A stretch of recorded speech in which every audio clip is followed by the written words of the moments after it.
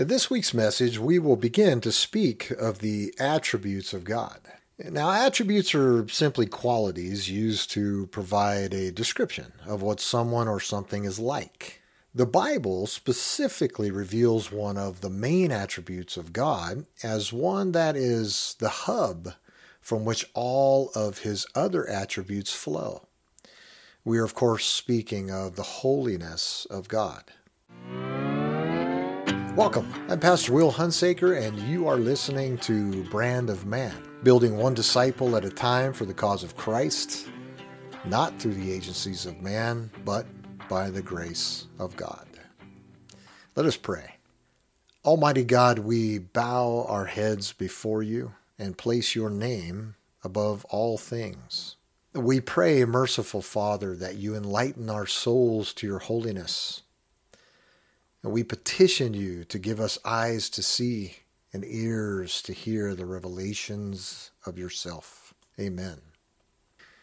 When we use attributes to describe someone, it often goes something like this. If I were to tell you my son is a kind and gentle man, or my daughter is a beautiful and faithful woman, I would be describing them by their attributes. This is the beauty of the Bible. It is the medium God has used to reveal himself to us. And the knowledge we gain from these revelations is life-changing. So throughout your reading, you will find that many theologians outline the attributes of God by placing them into categories, such as the power of God and goodness of God. And then they break down these categories even further. Now, I'm not going to do that. Instead, over the next several weeks, we will discuss a few of God's attributes the Bible explicitly highlights, but by no means will we exhaust the entire list. So R.C. Sproul ascribes God's holiness to his entire being as one utterly separate from everything. The Hebrew word for holiness is kadosh, and the Greek is hagios. Both of these words indicate complete and absolute separateness. However, the meaning goes much further in reference to God. Holiness is much more than a mere description of God, because it is God who is the standard of what is holy. It is why his very name is distinct in this regard. Jesus emphasized this point when he instructed his apostles on how to pray. He said, "When you pray, say, 'Father, holy is your name.'" Luke chapter 11, verse 2. The implication from Jesus here was God's holiness should lead all our thoughts of him. Now, the Bible is saturated, literally saturated, with references dedicated to the majestic and distinct nature of God. They speak to his absolute moral purity above all creation. However, most biblical scholars will agree that out of all Scripture, Isaiah chapter 6 is by far the most glorious depiction of God's holiness. So we'll read beginning with verse 1 of Isaiah chapter 6. And this is of Isaiah's vision of God. "In the year of King Uzziah's death, I saw the Lord sitting on a throne, lofty and exalted, with the train of his robe filling the temple." So in this verse, we see the king of Israel is dead. Uzziah, he's died. The nation would undoubtedly be distraught at the loss of their king. Uzziah was considered a good king. So God gives the prophet Isaiah a vision of the one true sovereign king, himself. So Isaiah sees God sitting at the royal place of power in a noble and superior station, his throne. The vision is depicted in the temple of Israel, where God is present and active. Then Isaiah sees the symbol of God's glory and sovereignty. It's the train or the length of his robe. And he fills the entire temple. So the implication here is that there is no room in the temple for anything other than God. We read on. Seraphim stood above him, each having 6 wings, 2 which cover his face, and with 2 he covered his feet, and with 2 he flew. Now, in Isaiah chapter 6, we find here that the only biblical verses to mention by name the seraphim, which means the ones of fire.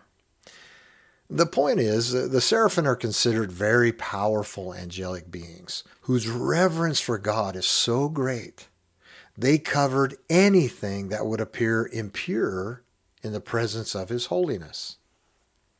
Then, from their position of attendance above him, they call out 3 times an announcement of God's holiness. And one called out to another and said, Holy, holy, holy is the Lord of hosts. The whole earth is full of his glory. Now let us notice here that the seraphim did not call out to God.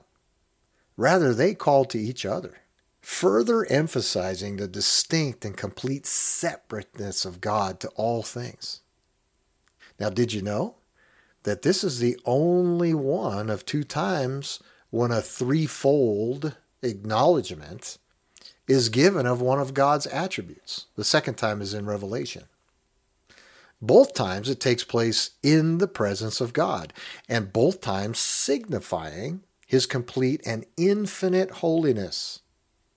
In Hebrew literature, stating something 3 times in repetition emphasizes its excellence and supremacy. As a result, the seraphim are not merely stating God is holy. They're declaring God is very, very, very holy. Listen to one other declaration by the seraphim in this verse. The whole earth is full of his glory. That's the end of that verse. The glory of God is a physical display of his holiness. It is the distinct fullness of God made public, and the seraphim make known it fills the whole earth. So Isaiah's vision continues with the effect this announcement had. And the foundation of the thresholds trembled at the voice of him who called out, while the temple filled with smoke. Now we are told here that at the very announcement of God's majesty and holiness, that the foundations of his divine place trembled and was filled with his presence. Then we come to the terrifying part of Isaiah's vision. What happens to man when he finds himself in the presence of holiness? R.C. Sproul calls this type of an encounter the trauma of holiness. Rightfully so. Isaiah continues, and it's clear he is cut deep in his soul. Then I said, Woe is me, for I am ruined. I am a man of unclean lips, and I live among a people of unclean lips. For my eyes have seen the King, the Lord of hosts. Folks, when the sinful man is brought into the presence of holiness, there is only one result: anguish. Reality can be an unpleasant thing, as the holiness of God exposes every raw nerve of our sinful nature. Even that which comes from our mouths becomes unclean. And the greater the presence of holiness, the greater the exposure of our sinful nature. Let's take the account from Mark chapter 4. As the apostles and Jesus were crossing the sea, they encountered a very fierce storm. I guess it would be safe to say a very, very, very fierce storm. Now, these were seasoned fishermen, And even they were afraid and thought they were all going to die. And again, Jesus was with them, but he was fast asleep in the back of the boat. Now the apostles, consumed by fear, they woke Jesus up. And upon rising, Jesus addressed the wind and the sea directly. He said this, he said, "Hush, be still." And the wind died down and it became perfectly calm. Mark chapter 4, verse 39. Now one would think that the apostles would have been very grateful having their fear been put to rest, but not so. They found themselves in the presence of absolute holiness. Let's read of their reaction. They became very much afraid and said to one another, "Who then is this that even the wind and the sea obey him?" Mark chapter 4, verse 41.